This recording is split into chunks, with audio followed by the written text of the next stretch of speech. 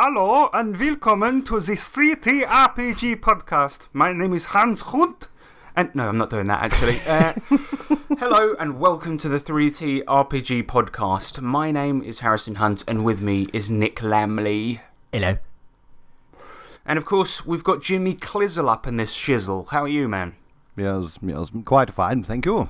Now, for those that can't tell, this is, well, you know, we cover a variety of topics on this show, from the world of professional wrestling to superheroes to knitting techniques, and today we're going to do an RPG show all about tabletop RPGs.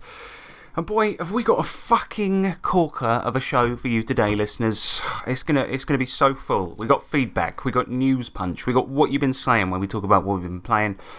And then the main subject is going to be the one book every GM needs. Now, if that's not exciting, I don't know what is. And then we're going to go to your electro letters and see what you think the one book every GM needs is. Shall we do some feedback? Indeed. Yes, please. The feedback side. The feedback side. Yes, bitch, the feedback side. It's the feedback section. Yeah, we take your comments and read them out. Yeah, feedback, bitch. So last week, obviously this being an RPG show, we spoke about stealing stuff from pubs. And Terry Hansen, he says, I acquire coffee mugs. For years I never purchased sriracha. When I would get low, I would just head to a local noodle restaurant and get a to-go order. When I was checking my order, I would just put a bottle in my bag.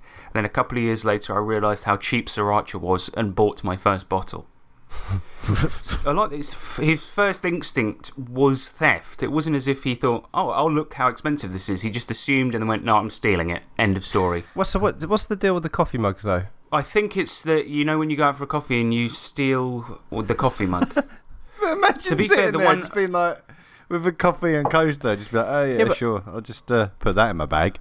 What's that smell? What's that soured milk smell? Oh, it's just a frothy coffee mug that I nicked. We said last time we wouldn't give out techniques, but what you do is you drink the whole lot, then stuff it full of tissues, then clean it when you get home. Oh dear. But I'm drinking out of a Starbucks mug that was stolen, and I didn't nick it. It was a girl I used to work with who gave it to me as a leaving present because I always used to use it. So but it's a huge one. I love it. And yeah, so. Oh, yeah, nice. And plus, you know, it's Starbucks. Who cares? Steal from them all you like. Take a chair home with you if you need a chair. Yeah, it's true. They can afford it. Yeah, exactly. That'd be brilliant. Just like, excuse me, mate, using this sign? yeah. Like that plant, like walk around IKEA. Yeah, that's pretty nice. I'll take that. And you, behind the counter, fancy a job? I need my house cleaned. Come on. Off you come. Come on. Daniel Irwin, he says, I once watched a guy steal an entire dartboard from a pub, somehow hid it up his jumper. How did he get it off the wall? Well, good point. He got about 30 foot from the pub when he was apprehended. He tried to pretend he didn't have it, but then it just fell out. He was apprehended. I just love the image of the darts team running after him. Yeah, all hurling darts. He's trying to fucking dodge them. Come back here. And they're like, bam, right in the back of his head. That's why he only got 30 foot away, because he got felled by fucking darts. Yeah, that's it. A few darts to the brain will really mess with your motor functions, man. There's no keeping a dart ball up your jumper at that point. Dirt bulb. That's right. It's early, man. It's 20 past 10 in the morning, which is too early for a fucking layabout like me. But alright, that's it for feedback this time. Nothing about RPGs, but yeah, stealing stuff from pubs. If you've got any more stories out there in Radioland about nicking stuff from pubs, let us know, because this has been quite amusing. Yes. Or indeed, very interesting. Asian restaurants or Sriracha Starbucks. or coffee mugs, yeah, whatever you like. Yeah. I want to know what random things from other places you've got, actually. Yeah, that's a good one. And we're not doing like student traffic cone. Nah. No. I mean, everyone's nicked a traffic cone in their life. Everyone. Well, one of my mates, there's one up to that, got a set of traffic lights. Oh, I hope you didn't disconnect them. He did. Oh he did a bit of he connected them in his room, and then he had them as mood lighting, but they're bright as fuck when they're all on. Mood lighting. Mood lighting. Angry mood. I can't say that. I can't say that the mood's going to be very nice when a green light shines out your window and a car comes crashing into your house. Yeah. All right, let's do some news. News.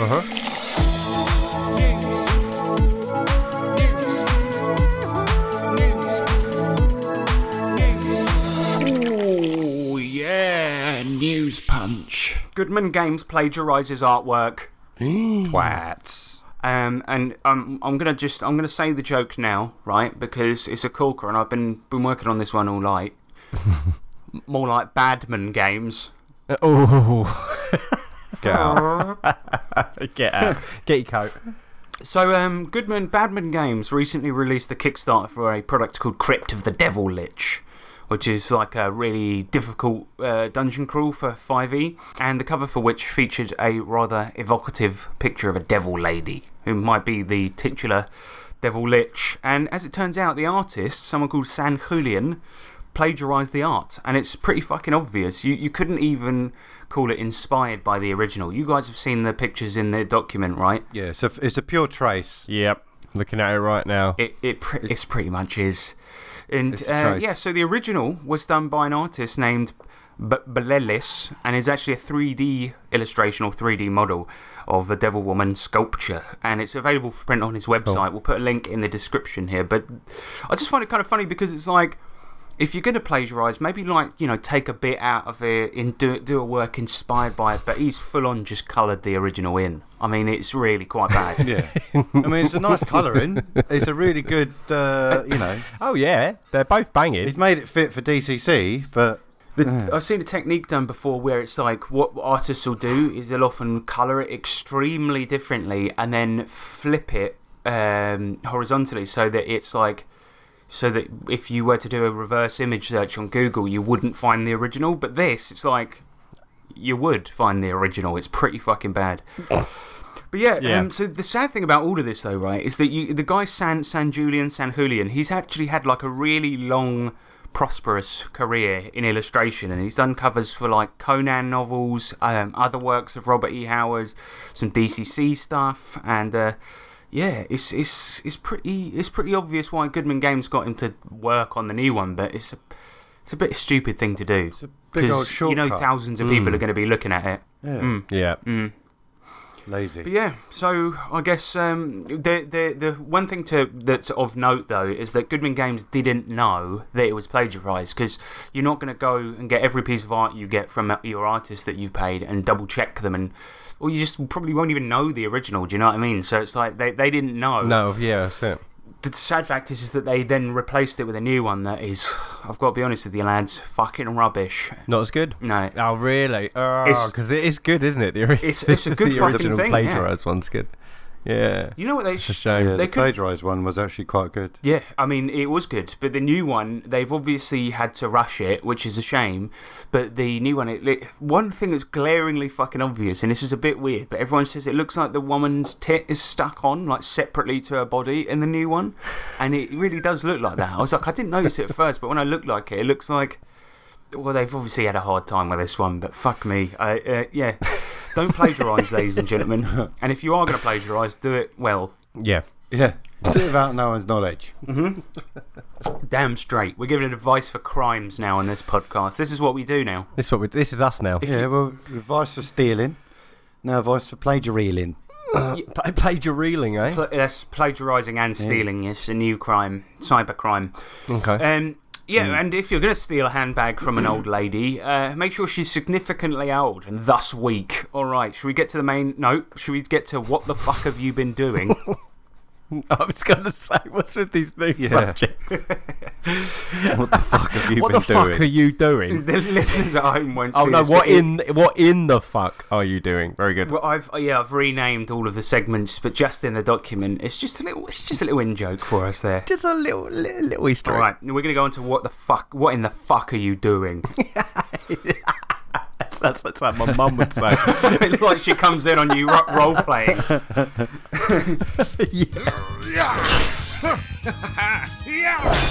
And have one of these.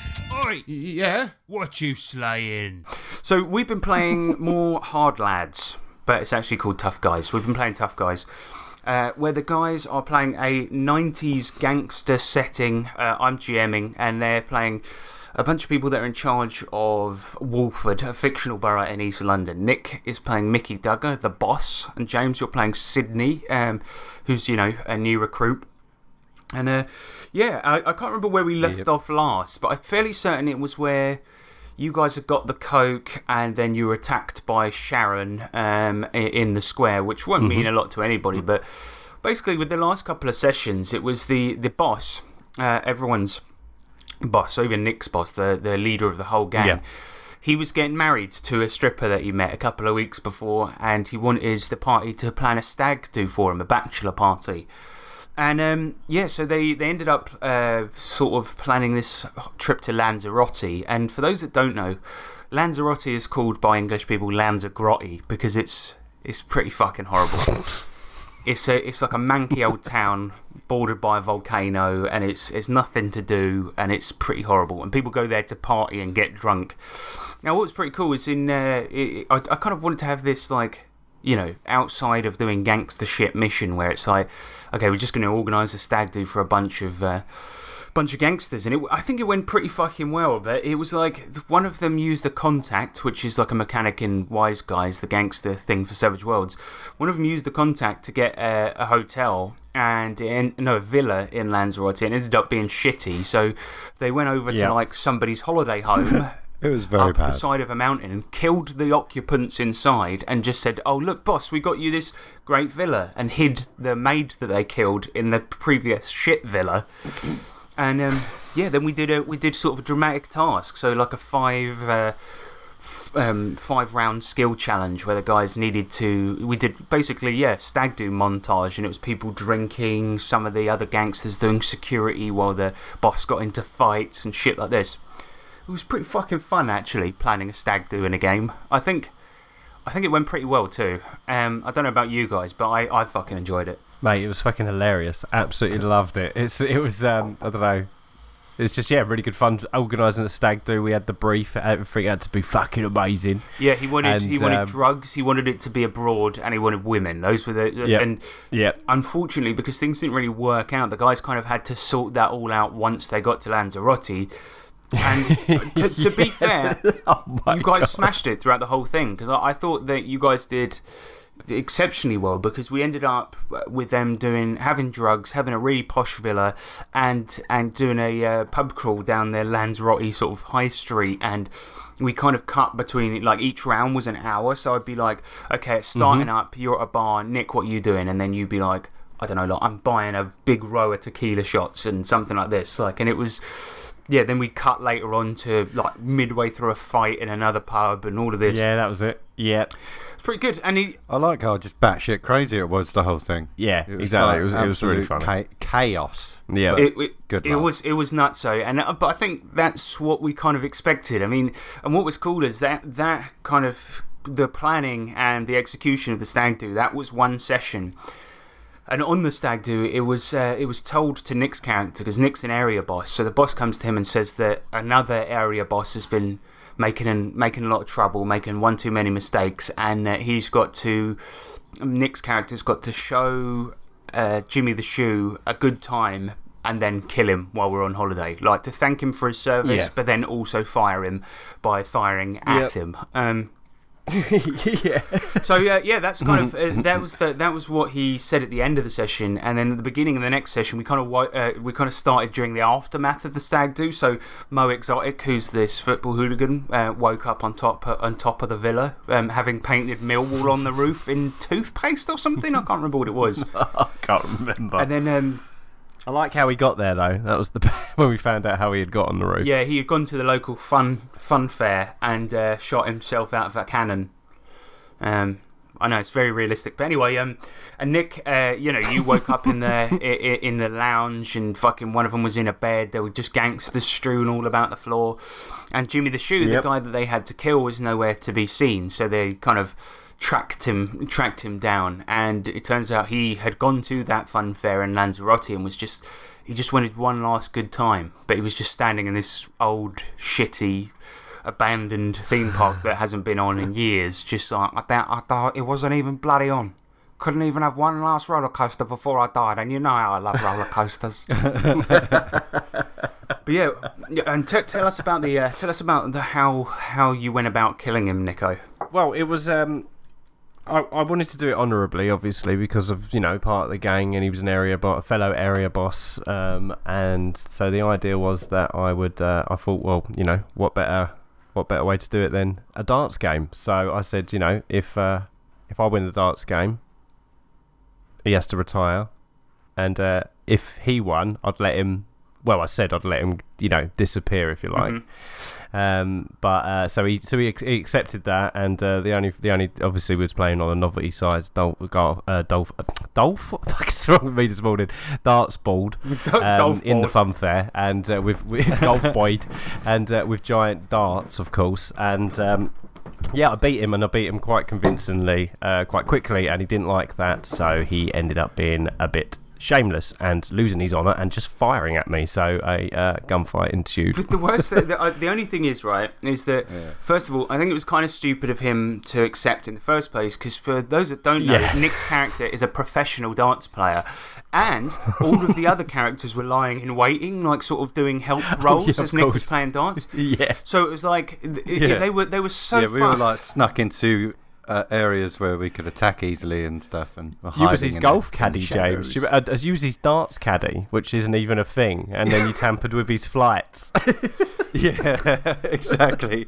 I was like, yeah, bruv, do you want me to be your caddy? And he's like, he's like thinking, oh, he's doing me one more favour before I die. What a lovely lad. And he's like, you know what, Sid, you're all right. I've always said that.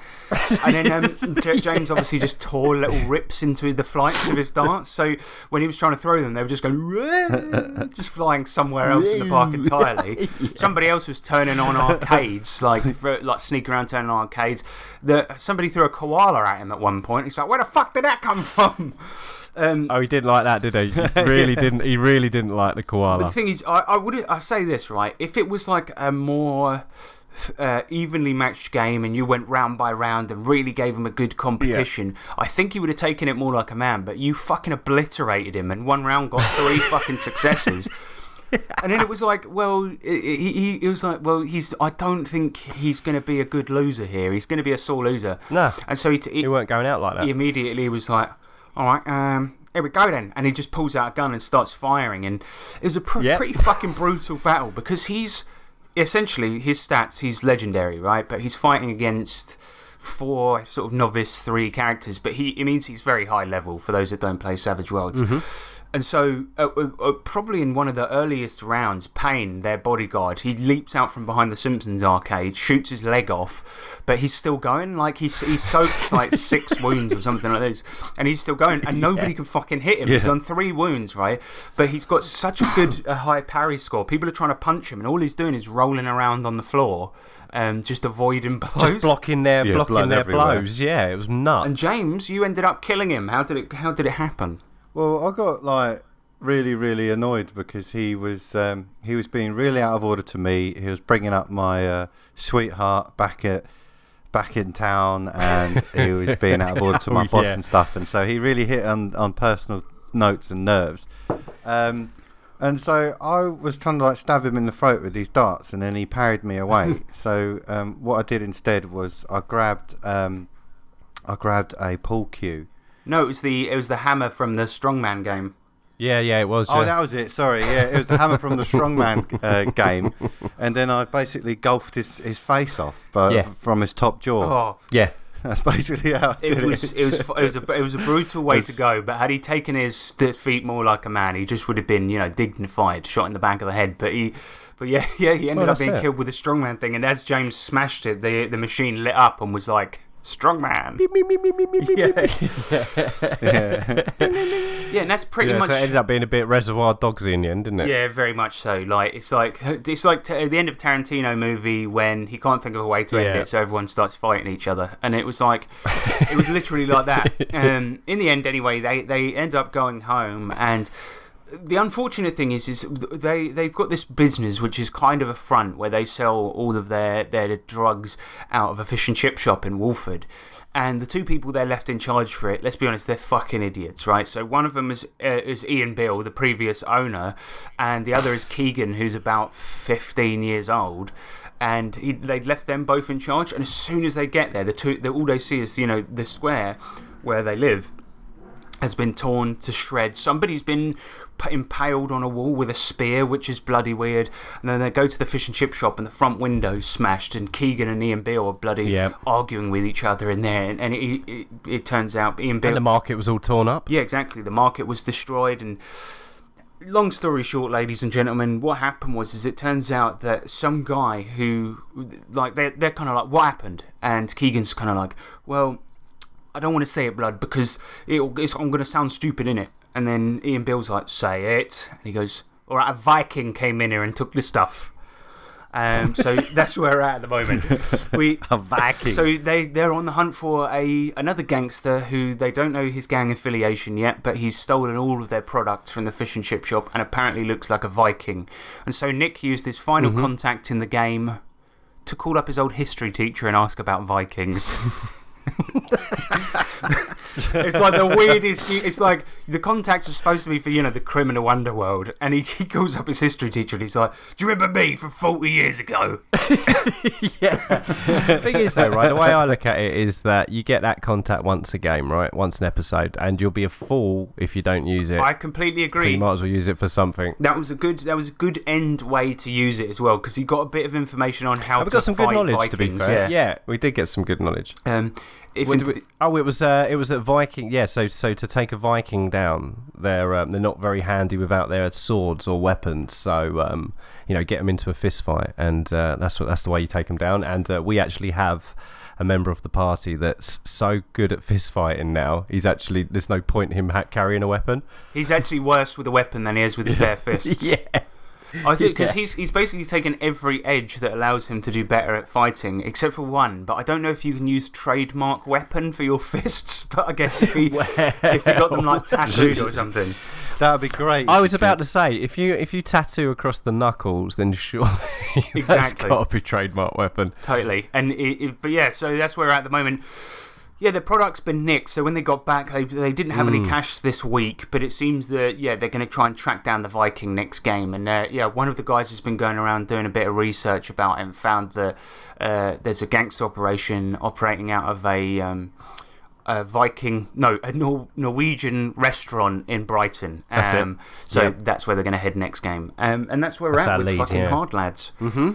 It's been bloody fucking fun. Awesome. Yeah, totally. It is so good. It is so good. And it's like, it's just such a good mixture of joint up story adventure plus personal gains in Wolford. It's so nobody minds when we do a little scene where it's just one character with NPCs, because everybody wants to see what happens. Especially Squid, James's character, and he's little romantic interest. Oh, you've got to tell them about what's happened with that, the latest.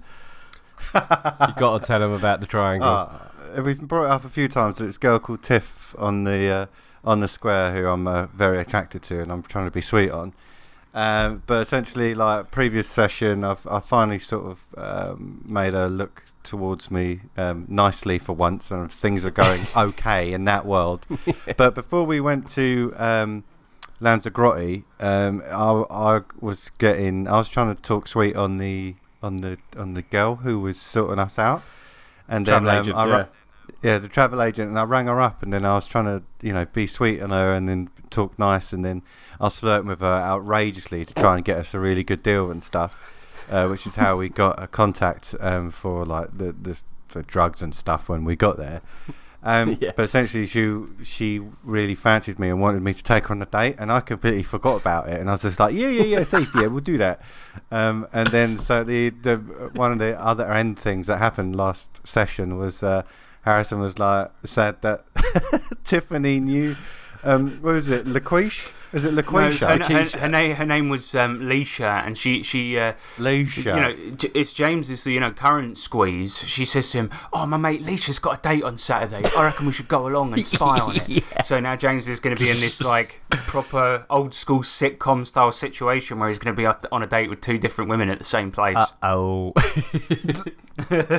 So silly. We love it. Absolutely terrible. Yeah, brilliant. But the thing is, it's like you said, Nick. Everyone is so invested in the Sydney and Tiffany storyline at this point. Totally. It's one of my favourite bits of the game. Yeah, totally. So good. When he's like, I'm just going to Yeah. pop round to her house, and everyone's like, yeah, here we go. Yeah, and he's going to do something stupid. Yeah. But yeah, that is it for Tough Guys. We better move on. But yeah, so this episode, people, keen-eyed listeners will notice this episode was going to be about Alpha Blue, which is a very raunchy, sleazy sci-fi game.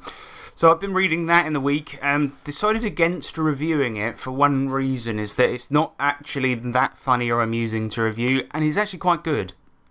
So to give a very, very quick summary of the game, it's basically a dice pool system. You roll 2d6 mostly, and you get -1 dice if you're in a shitty situation, and +1 if you're in a good one. And you just take the highest number on any of the dice to succeed, and that's pretty much it. All weapons do the same damage. You just pick a couple of careers, and then those will give you advantage, which means you get an extra dice. And if you're doing something outside of your wheelhouse, you won't get that if you're at a particular disadvantage. And then the whole rest of the book, literally the whole rest of the game, is all optional tables to flesh out characters. That's literally it. So it's like you can have... There's tables for rolling up a random alien. There's tables for rolling up random fetishes you have, or little quirks or things that have happened to you in your past and stuff like this. But the thing is, what's weird about it is the artwork is disgusting. Like, it is filth. I would Are we talking porn? hesitate to even show it to you guys. Like, Oh, was it porn do you level? remember, Nick, when porn level gross. you were looking at it once when you were around here, Oh, and it of was course. like, Yep. and it's like, it's really, well, I don't know, it's funny, but it's like really, really fucked up. But the 90% of the actual tables and the stuff you get on them are just pretty good quirks for a sci-fi character. Yeah. Not all of them are heinous and disgusting. So ultimately, it didn't end up really being something worth reviewing. But if you're running a sci-fi game, it's pretty much system neutral. So you could use it for any sci-fi game, and it's full of great tables and tools. So I would actually buy it, despite the artwork. Just make sure nobody sees you reading it. Don't read it on the train. There is that, yeah. We had someone come round, nothing big, but it was for my wife for some sort of medical procedure, right? I'll just leave it at that. But I'd left the book out on the side there because I was reading it for review, obviously. And just as she came in, I saw it and quickly put ICRPG on top of it, because I was like... She must have seen it. She must have seen it for about a second, but I'm fairly certain I was quick enough to cover it up. But she obviously knew I was scrambling to cover something up, and it's not like I can go, look, I wasn't porn. I'm reviewing a porn-like game. It's RPG. It's role playing. Imagine that. That's kind of far out. Mazes and Monsters is a far-out game. I bought another product as well. Actually, I did. ICRPG Deck of 52. Now, what this is a deck of cards for ICRPG that have got ICRPG artwork on them. And it's quite interesting because in the ICRPG core book, there's a section on how to play the game with cards and optional rules for things like that. And I thought, oh, maybe, you buy this deck of cards and somewhere there's like a supplemental rule thing for using with ICRPG, like extra rules for using cards for this, that, and the other. And I put it onto the Facebook group, and I'm like, this didn't really come with anything except for a nice deck of cards. So is there any other uses for cards in ICRPG that people have thought of? And the creator of the game just commented gin rummy. So I'm like, well... That's really helpful. Thanks, mate. So I just deleted the comment. I was like, okay, I get it. It's just a deck of cards with ICRPG artwork on there. Fine. Anyway, yeah, that's the review for that. Snap. Alright, well, that is it for what we've been saying. Let's go on to the main nubject, shall we? Fucking hell. Yes. Nubject. Main. Subject. Magic. Main. Subject. Tokyo. Main. Subject. Alright, so, look, GMs out there, we know how it is, right? You've got shitloads of books, and it's so I'm going to start this again. Right, so GMs out there, all right, well, you've all got that one book that you return to all the time. Even it doesn't matter what game you're playing, but you're so familiar with this book, or there's so many good ideas in it that you'll often go back to it and use material from it for other games. And it slowly becomes the one game you'll never let out of your sight. And this is kind of what today's episode is going to be about. We're going to talk about the one book every GM needs. And to confuse matters, I'm going to give you one and Nick's going to give you one. So really it's the 2 books. And then we're going to go into your suggestions. So it's really about 14 books. Yeah. But then there's a nice wide range of books to have as the one you must have. yeah. But, well, you could get them all printed into one really thick volume. Enormous. Mega book. So if I had to, and this is probably quite predictable, right? But if I had to stick with just one book for GMing, right, my choice would be ICRPG, otherwise known as Index Card RPG. Now, I know that it's a game I've actually only run a handful of times, but I'm going to explain why I use it all the time for GMing reasons. And I've been reading a lot recently, and I reckon there's probably a little bit of recency bias in there where I'm like, I love this thing now, so it's the best thing ever. But I promise me, like, I use it all the time. But yeah, in my humble opinion, ICRPG is basically a must-read for every DM, even if you don't run it. And by putting on my Speedos and taking a deep dive into the ICRPG pool, I'm going to show you lot out there in Radioland why you need the book. Oh, yeah. Is that all right? Yeah, all right.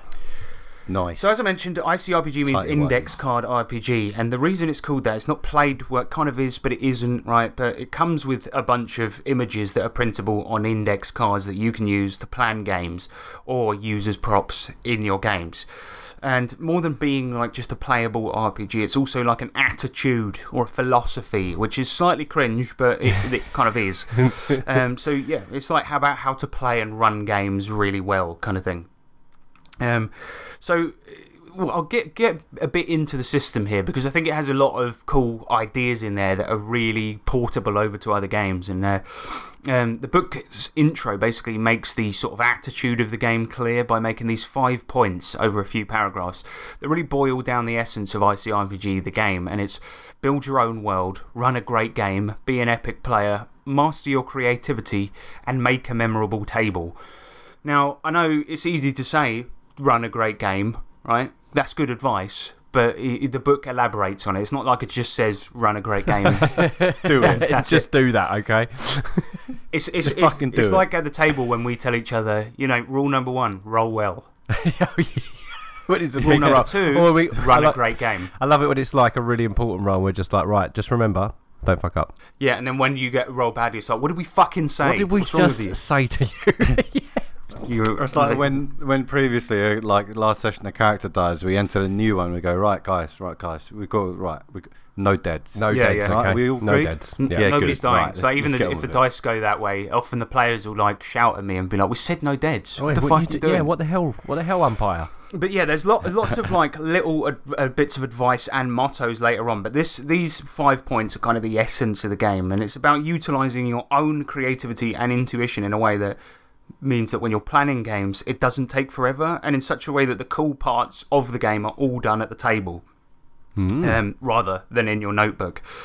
So how does the bloody thing work? Well, the system is like really simple, and it basically follows the classic D&D stats, but also has something called effort. So in addition to strength, dex, intelligence, all that shit, on your sheet you also have basic effort, weapons effort, magical, and ultimate effort. And whenever you hit something, you roll weapons effort, and whenever you're trying to do something else, you use one of the others.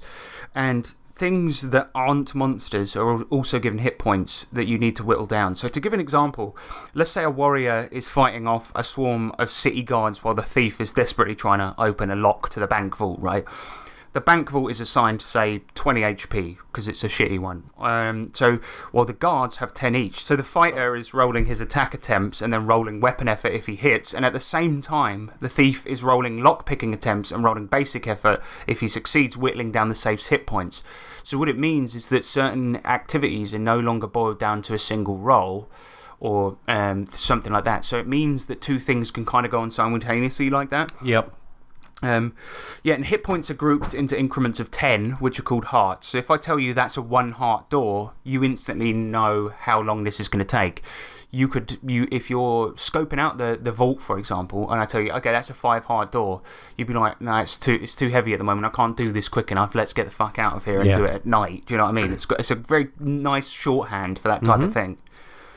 But going back to effort, this means that essentially an extended skill challenge or a dramatic task can go on at the same time as something else during a fight without having to use a different system. So everything uses that kind of same familiar system of rolling to attack then rolling damage. But it also means that environment and other things can become more challenging. So climbing a cliff and rolling to succeed will have a completely different feel to 5 players rolling effort to climb a 3 heart cliff, risking damage and crit fails as they make their way up. So it's pretty fucking cool like that. Yeah. And this kind of aspect is one of ICRPG's main innovations. It's kind of central to how the game works, because most of it is systems you already know, but tweaked for game flow with an emphasis on using almost no subsystems or alternate rules. It sticks to the mechanic of rolling attempts, then effort for pretty much everything. It's worth noting, though, you do have normal rolls, which are just called checks. So something like jumping over a hole, that could be a check. You just roll and then succeed, right? So not everything has hearts, because otherwise it kind of would make no sense where somebody's rolling effort to get over the hole. Suddenly everything goes into slow motion, but somebody does it in one roll, so they just fly past you as you're slowly going through the air. Yeah. I like how everything's a fight. I do like that. Everything you're doing is a fight. It kind of is. I mean, it uses the same mechanics as a fight. But yeah, if you want to call it that, then that's fine. What are you doing? I'm just fighting this treasure chest. He's trying to get it open. Someone that's into action, that's an easy sell, isn't it? You're fighting everything, guys. Everything. yeah, pretty much. Yeah. But yeah, so crits are pretty fucking cool in this game too. So you see, every type of effort has its own die. So basic is a D4, weapons a D6, magic is D8, and ultimate is a D12. So every time you crit, you roll effort, but also add ultimate effort too. And you guys, in the couple of times you've played ICRPG, it feels so fucking good to be like, okay, you're rolling your regular D6 weapon damage and a D12 on top of it. It's fucking good. Yeah, that is fun. It really puts emphasis on the word ultimate. Yeah, and rolling ultimate effort is one way you can take out enemies in one hit as well. Yeah. So it's pretty fucking good. I mean, we played the ICRPG Fallout hack, and we had a guy that basically just beefed out his weapon effort. And when it came to rolling ultimate, and he was doing D6 plus 4 plus D12, it's like yes, that's fucking good. Yeah. But yeah, character creation is really simple as well. So you just get 6 points and you divide them amongst your stats and effort, and those become your bonuses. That's it. So once you've done that, you pick gear, class, and race, and you're done. The 6 points, you can earn more points if you take a minus in something, but there's not necessarily much point. So you could take all 6 points you have for creation and put them all into strength if you just want to do a guy that's just strong, or you could put it all into ultimate effort if you just want to be somebody that crits really well. Yeah. So yeah, I mean, it's pretty simple like that. And then you've got gear, race, and class. Gear's done kind of simply where you will pick, just from lists of things, or pick packs of things, but the classes, they're really cool and simple. So the Guardian, for example, starts with a pair of shield gloves, which means he adds his con to his armor score. Nice. And beneath that, you'll see each class has milestone rewards. So these are like what your character gets when he advances a level. For example, the Blade class can choose from things like a diamond whetstone that you can use to sharpen a weapon so that damage explodes on that weapon now. Ooh, that's cool. Or the Shadow class can pick the Thieves Gimbal. I don't know what a gimbal is, but I like the word. Gimbal.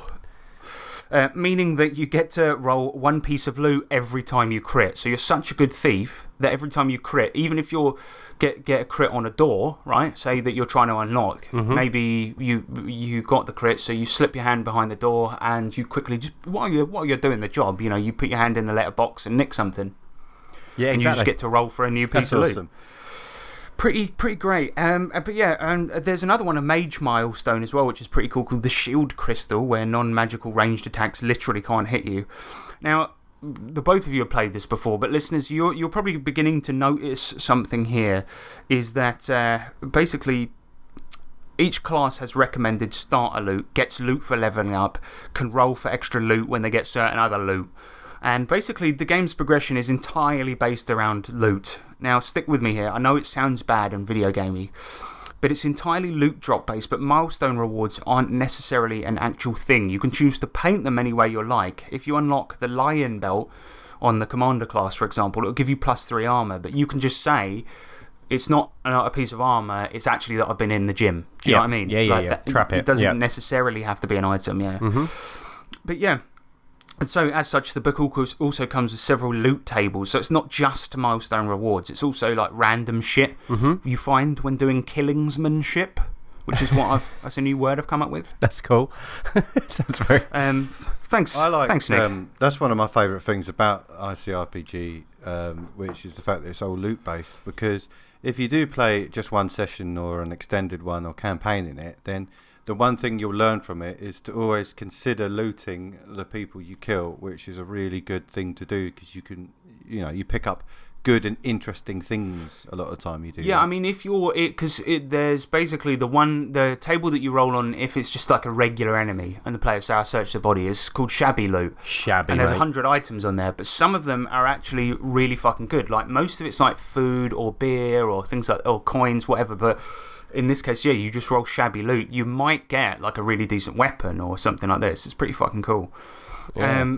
The only thing is, yeah, you've got to remember to loot shit because so often it'll be like players, or especially the players in our games, will be like, be 10 hours later and they've moved countries and then they're just sort of like, oh, we should have looted those guys back there. They're cool guns. And it's like, yeah, that big boss, that massive boss that had that really cool thing. We probably should have picked that up after. I also think, that in ICRPG, the way it works is that because it's loot-based, characters tend to differentiate themselves mechanically quite a lot. You can have 3 Guardians that are completely fucking different, which I think is pretty decent. The loot tables are basically split into cursed, shabby, epic, ancient, and sci-fi.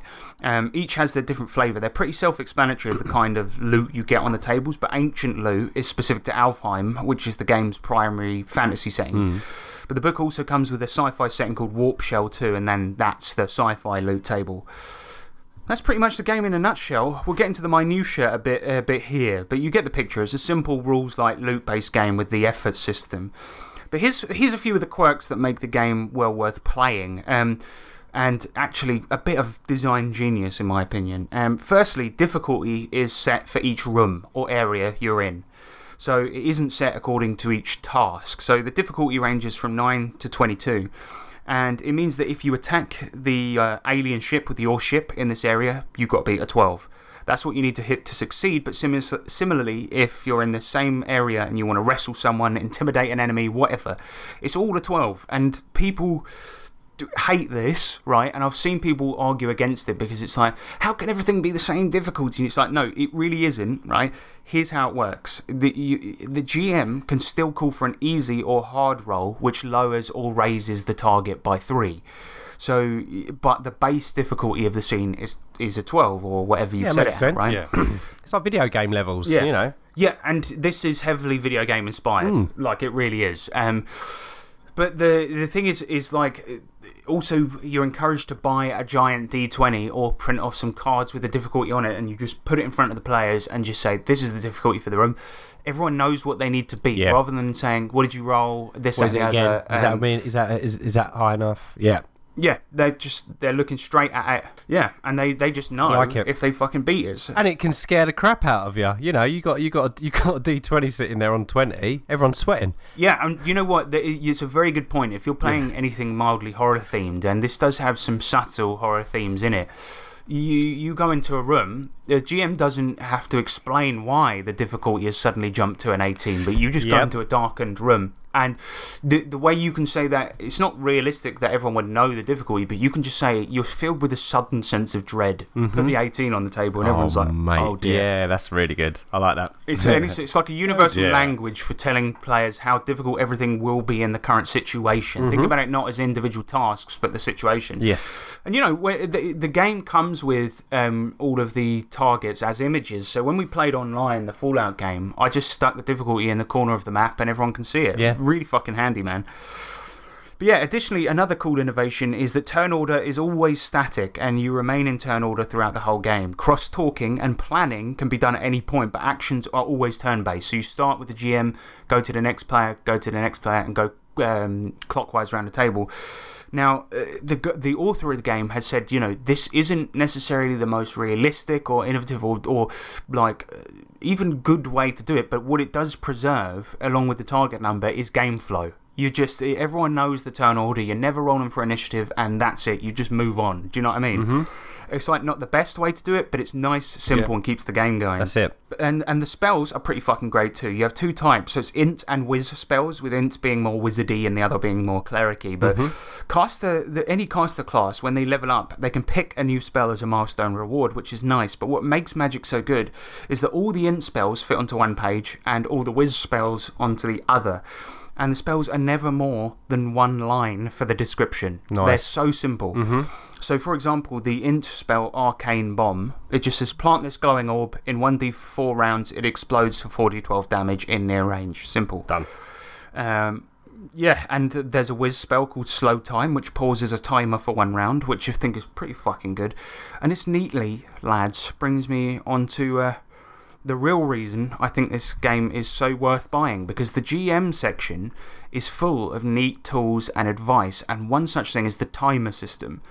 So the game takes place within 3 different methods of time. So it's moments, hours, and days, and no matter what time you're playing, you still stay in turns. But I might say, Nick, it's your turn. What are you using this hour to do? Or what do you spend today doing? And in almost all cases, the GM will slap a timer die down onto the table, usually a giant D4, right? And he might say something like, you've made a fucking racket killing the goblins in this room. You hear footsteps. In 3 rounds, more will be arriving, right? So the players now know there's a threat. They have to sort this room out and get the fuck out in 3 rounds, or they're going to be in another battle. Pretty fucking cool.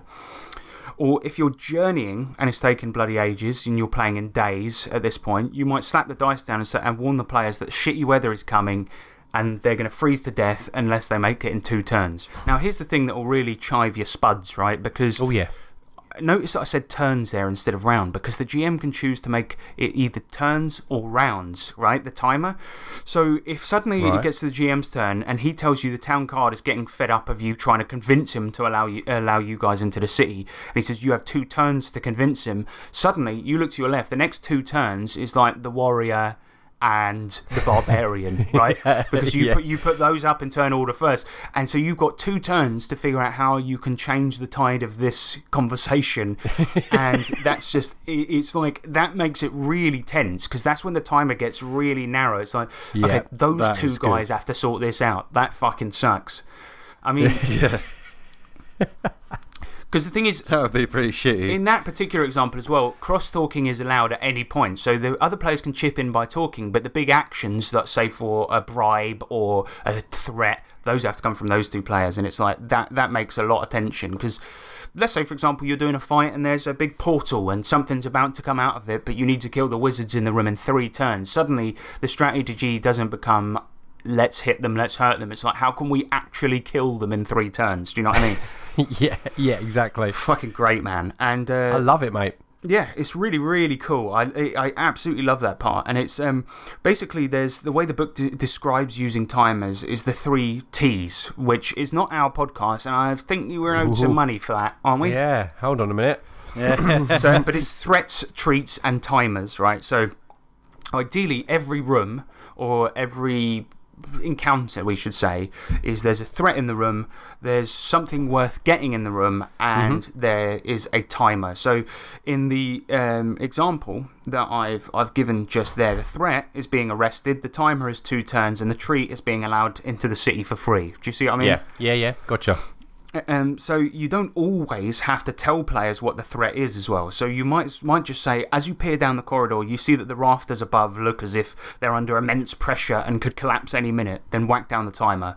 The players probably think the ceiling's going to collapse, but really D4 rafter creeps are going to come through the ceiling, right? Yeah. So they know there's a threat, they can hear something, but they don't know exactly what it is. Yeah, genius. I like it. It's a Very nice. Great way to add suspense and tension to a game, but there's so much more advice in the book as well. And probably the best part of the book is the ICRPG course in room design. So Hankerin Fernale, the author of this game, believes that the room design is the most central aspect to a GM's arsenal, and as such, he gives you kind of a crash course in room design. And I won't ruin this part because I think people should buy the book, but the game does include a lot of brilliant room design archetypes, and this is probably the thing I go back to the most when making scenarios for you guys, because if I'm really in a pinch for a room in a dungeon, I just look at that, take an archetype.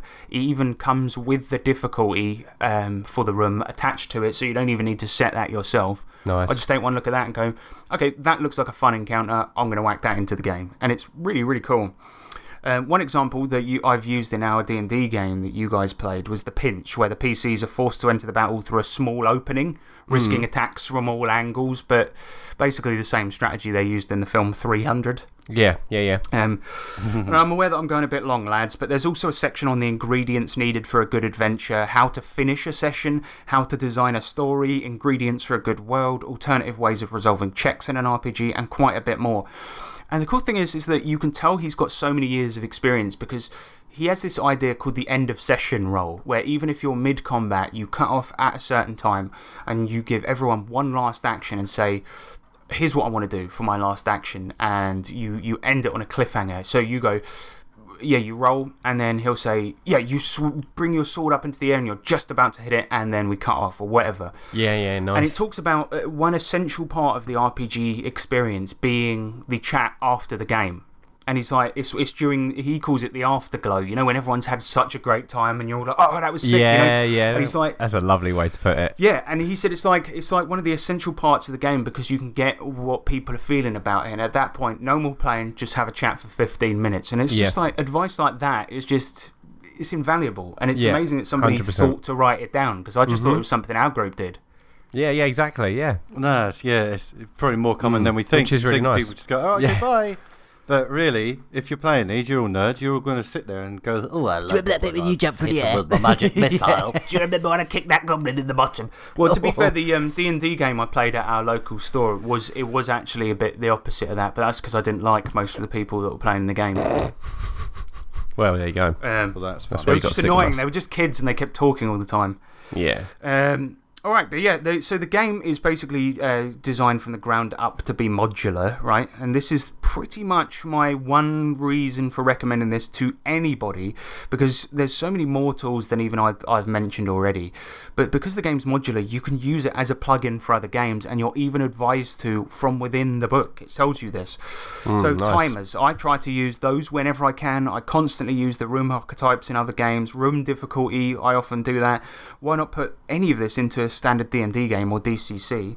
Standard damage for weapons, the effort system, there's no reason all of this can't be used in any other game. Lastly, there's a couple of really nice additions that make it worth getting though. So first, it comes with 2 settings, right? And they're kind of mini settings.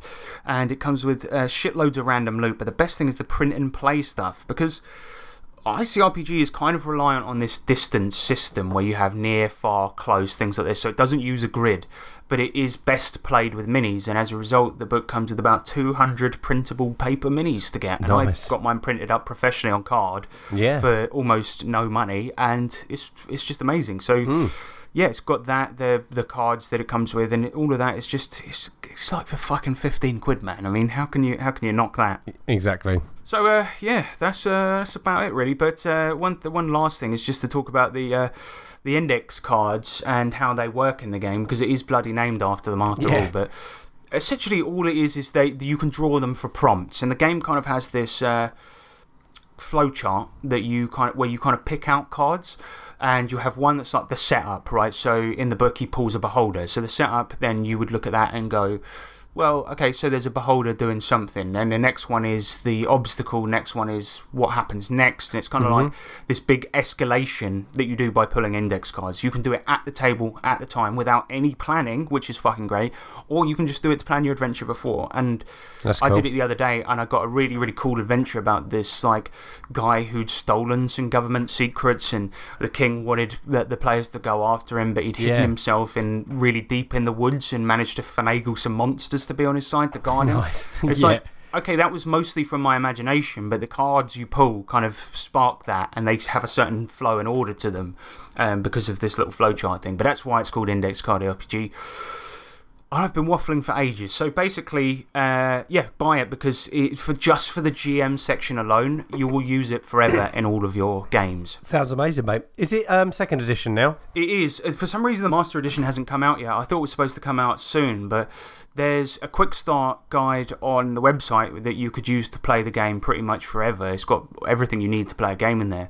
But what that does is it combines the 3 main books for ICRPG, which is Worlds and Magic.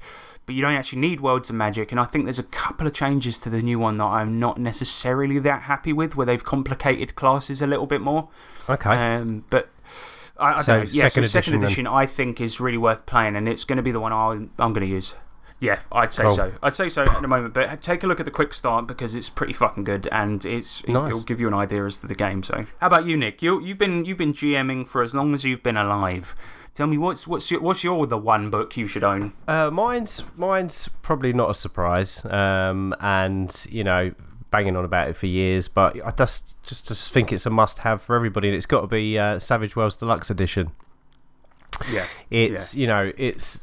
Not saying that the new one's not good. The new rules are great. Borrow them as well. You know, the new dramatic task and chase rules and that, they're fantastic. But for everything you need to get started, and for everything you need to be able to kind of get people involved, and the portable size of it, the fact that it's got everything in there you need to get going, and that it's quite an exciting and generic system. It's just I just think everyone should have it. Everyone should try Savage Worlds, even if they're like hardened D&D fans. I just think everyone should have this book. It's cheap. Don't and forget, it's really, really good. It was like, you're the reason that we got into Savage Worlds. Nick is the reason. Yeah. Because he picked up the book for cheap. Yeah. And then we just like, oh yeah, let's give this a go. And then obviously at the beginning we were D&D nerds. Yeah, we sort of bounced off it a little bit, but no. I'm so glad we persevered. I mean, the campaign was great. It's just that we weren't used to having bennies, and now I can't go without them. You know? Totally.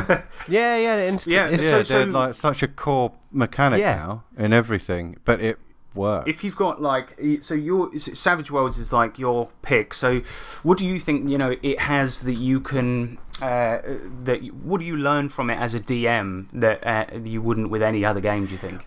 Well, what I like about it is, I mean, it was the first book I ever read in the RPG hobby. So obviously, getting your head around the kind of language and stuff was a little bit of a task, and you know, the book can be a little bit confusing in parts, but for the most part, it explains things quite well, like trappings and stuff, saying that, you know, you don't have to be kept this one type. It's all about kind of making it individual with your own kind of imagination. That kind of vibe I really enjoyed in the book, you know, that kind of just you just make it how you want it to work, and here's the framework in order to make it mechanically work, you know, and for me that's what I like. And you know, the cool rules that make games exciting, like the bennies, like the exploding dice, you know, that for me I think is a very good book to use. And also it's nice that it's got very generic you know, NPCs and a little bestiary in there as well, because they can be used for anything. You know, use the soldier class, whatever. Just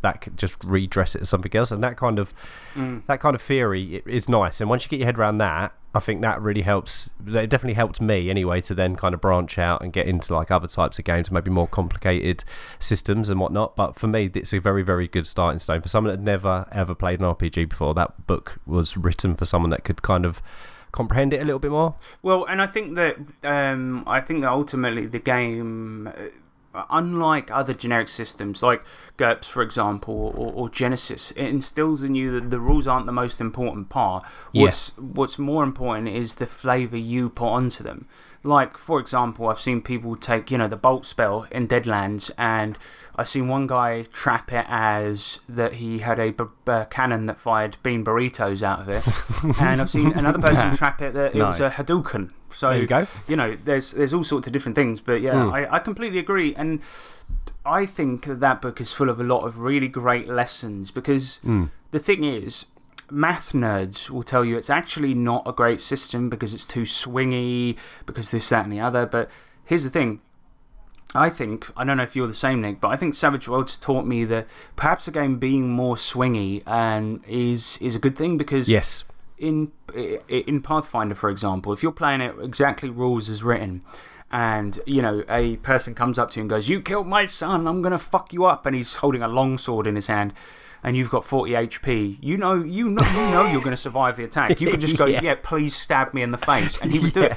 But the thing is, Savage Worlds, okay, it is swingy and it is unfair, but that's what makes it fun. kind of taught me playing it, that fun should trump fairness at all times. That's why DCC funnels are so fucking fun, because it's like, okay, you're dying every 30 seconds, but isn't that a good laugh? Yeah, exactly. Yeah, I like the fact that it's another one of those ones where, because of the system, it allows you or forces you to concentrate more on the roleplay aspect and what's actually going on. You have to be more descriptive in what's happening, because, when you're a maths nerd playing your D&Ds, your Pathfinders, you can just sit there and then you'll just be like, right, I've got a good enough calculator in my head and I just know that this is going to go this way or whatever. Yeah, it's true. And he's like, right, I'm just going to equip myself with that and I'm going to win, because I know I'm going to win, because I can understand it. Whereas this is like, right, well, I've got a fucking dog lead with no dog on the end, and then that's it. But I'm going against someone with a gun, but I can still win. Yeah, and it's if you get lucky enough, and I think, but it really encourages players to play cinematically for that Think reason. outside the box. Yeah, definitely, Yeah. definitely. And it's like, even an extra with no wild dice can take down the big boss in a funny situation. And Savage Worlds, I think it's the one of the few games where we're constantly, when we're around the table, especially, shouting, mouths are wide open, where we can't believe the roll has exploded that many times, and it definitely invokes a kind of energy and excitement that you can't get in other games sometimes. Absolutely. And so do you reckon, Nick, then that system wise it's a game that everyone should play, or is it more that, do you think that everything that it comes with and the advice and the style of GMing is a reason that everyone should read this? Yeah, what I think about, I mean, I don't want to say everybody should play Savage Worlds, because I'm sure there are people out there that that's not to their taste, and that's absolutely fine. But I definitely think everybody should have a look at it, because it's definitely, and just the whole one shot kind of idea as well. It's definitely a book that can sit on a shelf. Hardly, maybe it's only ever picked up at Christmas when you go see your family and you want to do a fun game that they can play because they're not into D&D or it's too complicated, and for that it fills a hole, and I just think it's just one of the perfect little books to have on a shelf that everybody should check out, because there's some stuff in there that might make you rethink how you run games, and also, like I said, the whole one shot thing, it's genius. Well, I had a player once tell me that when he usually plays RPGs, it feels like, I'll just say who it is. It's a mate of ours called Phil, and he's played nothing but D&D his entire life. Like he used to play it with his family and shit like this. And he spent the last 2 years, it'd be about 3 years now, in the same combat in D&D. And oh my god! What I just think that's insane. But the thing is, I introduced him to Savage Worlds, and he said to me that he thinks it's the future of role playing. I'm like, it's been out 10 years, mate. I don't think that's really true. But he basically said that when he plays in my games, because I've only ever run Savage Worlds for him, he said it feels like a movie. Whereas when he plays in his games, it feels like watching the worst episodes of Game of Thrones. Oh my god! But the thing is, as well, you think, right? I've played a couple of games with Phil, and oh my god, how amazing and out of his shell was he when we played one of your Savage Worlds games? Do you remember when he played that gangster? Yeah. We played the curse of the mummy, didn't we? It was and he really got into it. And the thing is, it's as James said, like the cinematic nature of it, because you're dealing with wounds instead of hit points, because you're dealing with exploding damage, right? It's like, in a film, let's say for example, the badass fucking action hero woman is sitting there, and two guys come up behind her with guns, and she looks down at her salad she's been eating and sees the fork, right? And then she just wrenches it back and slams it into the guy's eye. Okay, That's a multi-action. Okay, it's an improvised weapon, so you've got penalties on there. But if your dice ace it enough times, you can take that person out and you can do that cool cinematic move, especially if you're a higher level character. That's what makes it so fucking cool, because in D&D, if you did that, you'd be like, oh, what's the damage for a fork? Well, a club is 1d4, and it'll be probably do about half that. So, yeah, do 1d2 damage. So you pick up the fork, you jam it into the guy's eye, and he goes, can you please not do that? It's really annoying. It's itched. Yeah. Whereas Savage Worlds, you've killed the fucker. And also, exactly. There's loads of setting rules, I think, that reinforce this. And the book comes with shitloads. And I don't know what some of your favourites are, Nick, but there's one that I've yet to play with, but I think it's quite good for a game where you're playing kids or a game that's completely cinematic, but it's called The Heroes Never Die. So it means that the main characters, they'll become mortally injured to the point of retirement, but they can't die. So that's right. if you're doing a chase and trying to get the bad guy, if everyone goes down, well, you failed the chase and there'll be consequences, but it just puts it all about role-playing and being cinematic, and it means players are going to try weird shit. I like exactly that. Yeah, setting rules are fun. I used to like the old Gritty Damage. I like Gritty Damage as well, but it's quite a lot to keep track of, because it's a setting rule where you get an injury every time you get hit. And it kind of makes players not kind of be careful about when they want to fight. It's good for a more deadly game if you want to use that. When you're playing a really brutal, deadly game, you can. And that's the beauty of it as well. You say playing a bunch of elderlies. Exactly. But then there's rules and there's settings for everything, so you can it should tick everybody's boxes for what they want to use it for, and that's why I like it, I think. And we've been playing it for years. I will say as well, one major point you haven't touched on, Nick, is the sort of the size and portability of it. Well, that's it, exactly that as well. Fits in. Oh my god, can fit in like anybody's backpack. It's a tiny little book. Well, it's not a tiny book, but it's a small portable size book with plenty in there, and it's even got a couple of adventures at the back. So you do literally just need that, a notebook, and some dice to play, and that's the beauty of it, I think. And it was such a reasonable price for a full setting book back in the day. What was it? 15 quid? 12 quid? Yeah, I think you got picked up for a tenner, didn't you? I got mine for a tenner, and I don't think that it's still still use it now. It's covered in bookmarks and sticky bits, but I've somehow wound up with 3 copies. I'm fairly certain I've got somebody else's. It might have been mine. But yes, it's easily probably like at that moment, having returned back to it, like we spent a little sabbatical away from Savage Worlds last year, and having returned back to it, I'm kind of like, you know what? This game, it just makes gunfights so fucking interesting. Any fights for that matter. Yeah. Because of the way it works. You're not dealing with stupid shit like how, I did 5 hit points, I did 5 hit points. But combat is really quick, exciting, deadly. It's a good laugh, man. And we played it so much over the years that it should be a testament to the bloody game. But, totally. Yeah, I mean, one thing I wanted to point out as well is that there's the whole thing of in the book, you have adventures, you have monsters, you have archetypes, things like this. So if you need to just quickly pull a game out of your arse and bullshit your way through it for the night, you can do that. And totally. I remember one time we had a GM that forgot his character sheets, and we all just picked an archetype out of the book and wrote it down on a bit of paper real quick. And you could do that. That's it. That's the beauty of it. It's a cracker. It's funny though, because we picked Savage Worlds and ICRPG, right? And both of them are kind of the same. You can create a character in minutes and be up and running. So it's But I think it's one of those. But both of those games are kind of ones that it's like you can just pull out at any occasion. That's what I love about them, because you can have your absolute loves. I love Call of Cthulhu. Can't stop buying their stuff because it just looks great and it looks good on the shelf. And you can have your favourite mainstays. But I would always say, if you've got ICRPG, Savage Worlds sitting there, you're covered. You've got all bases covered. If you've got a new group that might be in something different, that's out of your comfort zone, you've got the tools to create something really wicked with them between them 2 books. Totally. And also, the swinginess of Savage Worlds lends itself to con games too, because players can die pretty easily, and also like crazy over the top shit always happens. So yeah, I think that's a good choice for you, Nick. But shall we get on to the listener choices? Let's do it. In the future, you will be able to send a letter or parcel from anywhere on the planet. This, sir, is the Electro Letter. If you need to own one book, we know what we would get. But what would you get out there in Radio Land? So, yeah. Luis Pineda, he says that's a good one. I would say any edition of the Savage Worlds core book, not necessarily for the rule set. It's more about understanding the mechanics of the game aren't what makes the game. And yeah, that's what we said as well. Trappings, storytelling, descriptive narrative, the mechanics are the skeleton, the structure, the template. It's up to the GM and the players to flesh it out and give it life. Yes. And Savage Worlds does a great job of explaining this with streamlined skills, trappings, and genericness. Yeah. I think he's spot on there because, you know, the trappings thing.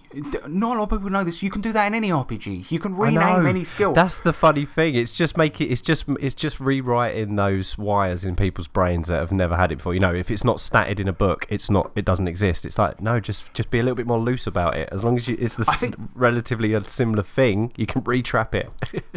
It might be why Savage Worlds lends itself to cinematic games as well, because it puts focus on imagination rather than the writer's imagination. Do you know what I mean? Exactly. And you even look at the new rule in Adventure Edition where you can influence the story.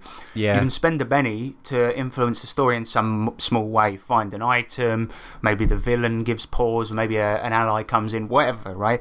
But the point is that it's the players that make that flavour. Okay, the GM has to approve it, but the thing is the players make the flavour, and it's like it's all about just being creativity, being creative. If you've got a bolt spell, don't say I cast bolt, say I cast dragon fire or lightning, and my hands turn blue when the flame comes out, you know, whatever. It's cool. It is very fucking cool. Daniel Irwin, he says a copy of Fatal. What is he? He says, as a warning to players that what will happen if they misbehave. Yeah, very good. That is he it. just puts it on the table. It's like, okay, you want to play this? Mate. You want to play this? Well, stick to the fucking railroad, you piece of shit, because otherwise we're going straight down to this. We're going to spend 8 hours making characters on the 11-page character sheet. Choose anal circumference.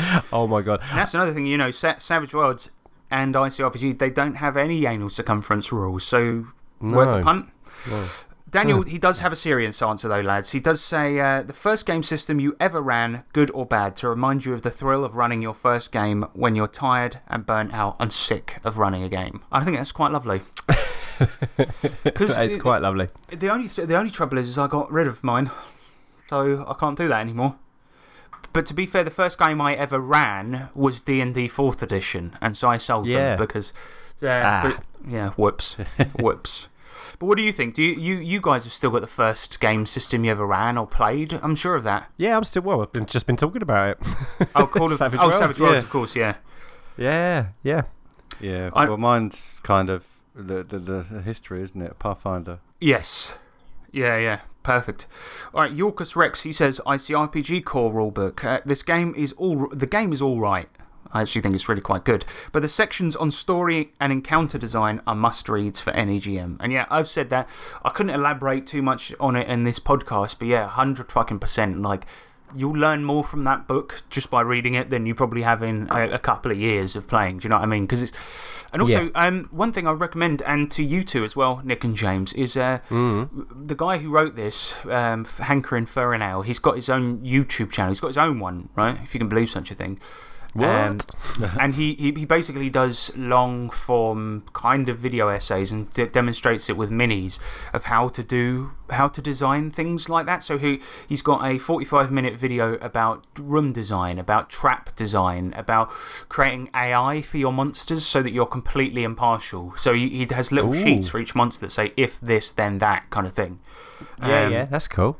And you know what? One of the best tips I learned from watching one of those videos as well, and this will prove what a genius Hankerin is, because he said here's one of the deadliest ways you can give AI to your monster and be completely impartial.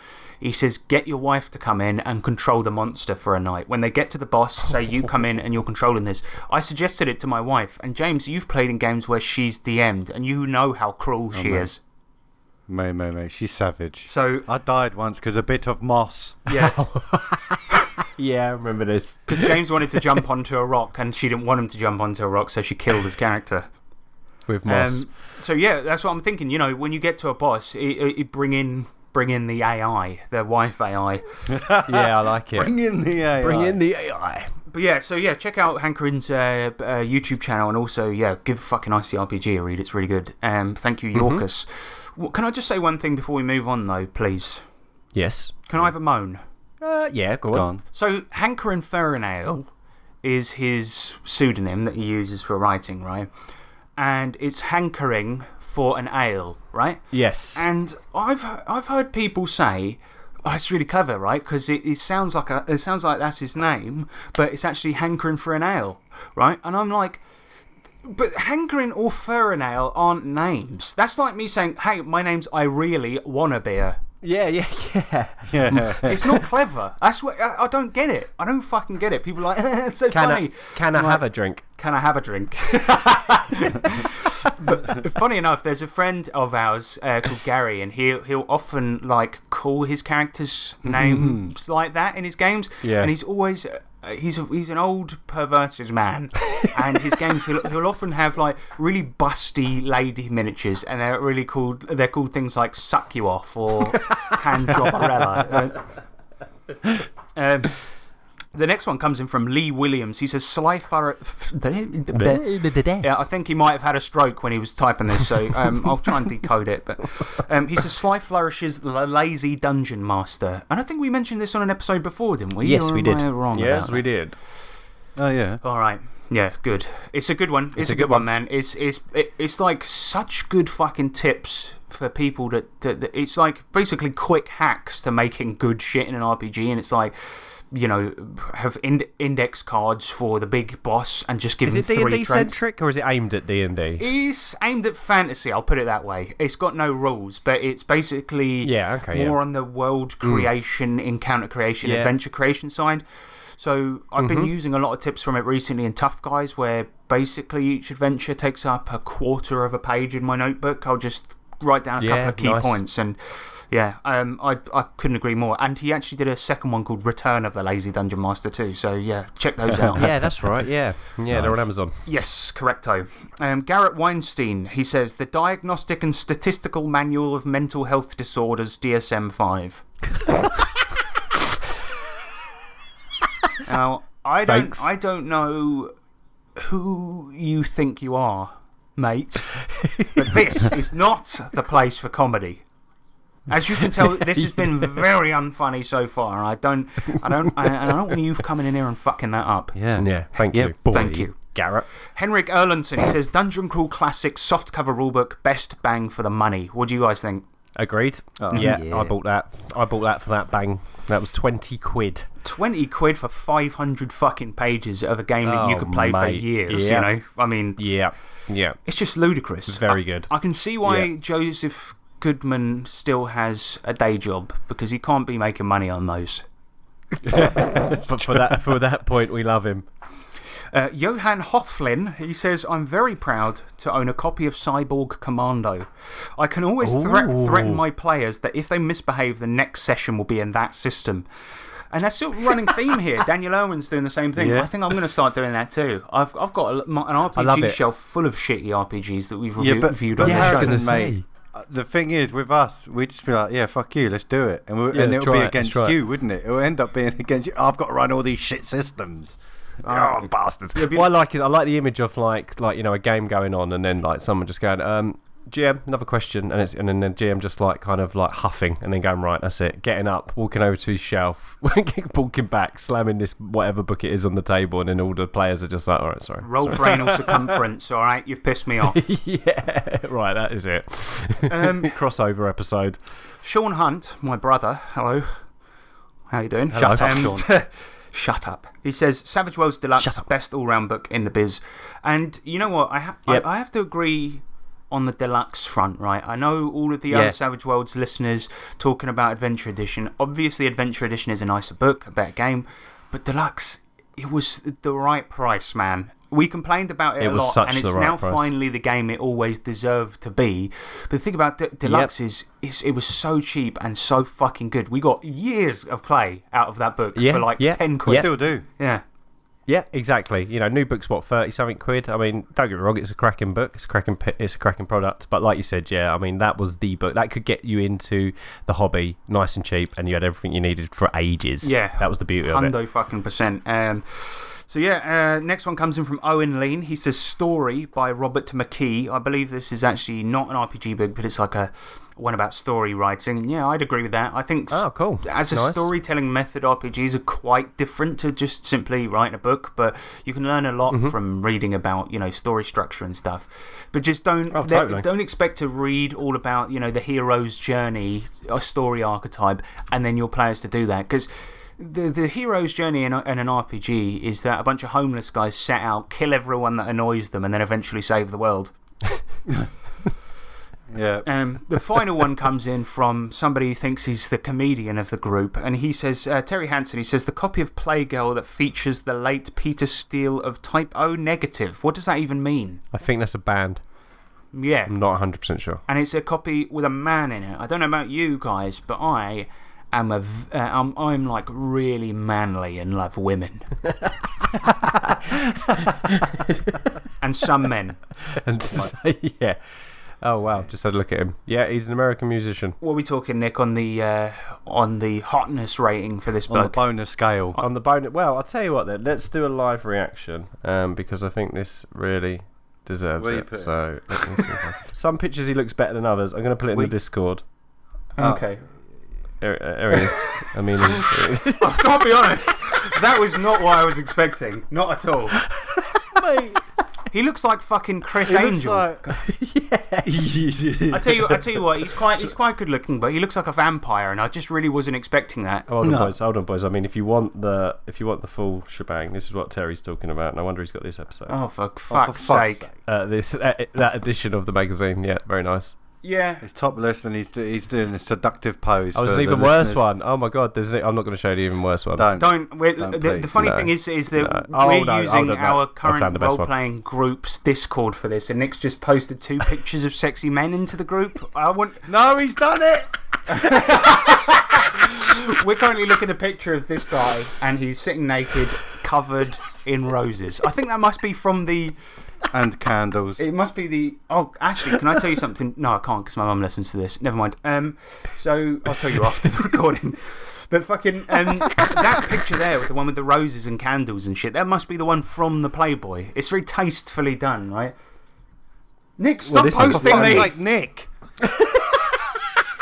He keeps putting these. There's a goat in this particular picture Nick's just posted. There's a goat skull in front of his junk. I can't wait till next Thursday. Yeah, all the group are going to see this, and they're like, "What the fuck is Nick doing?" All right. Well, I think now we're looking at pictures on an audio medium, so I think that's a good place to go to the outro. Yeah, probably. Yeah. McDonald's is a place to rock. It is a restaurant where they buy food to eat. It is a good place to listen to the music. People flock here to get down to the rock music. Rock and roll McDonald's! Rock and roll McDonald's! Alright, here we are in the outro. Would somebody please explain what the hell that was all about? I'm sorry. We did That's Terry's fault. It is Terry's fault, and you know what? It's made. This was originally going to be a raunchy episode, and we've ended it the way it should have begun. Well done. But yeah, I just want to say a big thank you to Julian Burnick, Ryan Wahab, Jason Duncan, and. You're right there. I can't remember the last name. I can't remember the last name. Absolute. Oh, Ace B. Fuck me. How could I forget? Oh my god. How can you forget Ace? Alright, and I just want to thank Ace B, Julian Burnick, Ryan Wahab, and Jason Duncan. They all pledge at the Dreadlord level on Patreon. As such, right, they're going to get these pictures of this bloke. What's his name? Peter Sutcliffe. What's his name? What's his Peter name? Sutcliffe's Playboy magazine debut. Okay, anyway, we're going to send you these pictures of this half-naked man, and also, they're part of the Dark Army. You can be for as little as $1 over on Patreon. We've got loads of tiers. Mostly we don't do anything with them, but if you want to keep the show going, we will stop if the money stops. So. Sort it out. Alright, so if you want to email us, 3trpgpod@gmail.com, and obviously we're on Twitter and Facebook and Whittle and I nearly said a really terrible word. Alright, so I've been Harrison Hunt. I've been Nick Lambslice. And I've been James Clark. Remember that D20s are cool, but covering up your dong with a rose, now that's a good time. See you later, everyone. See you later. Very good.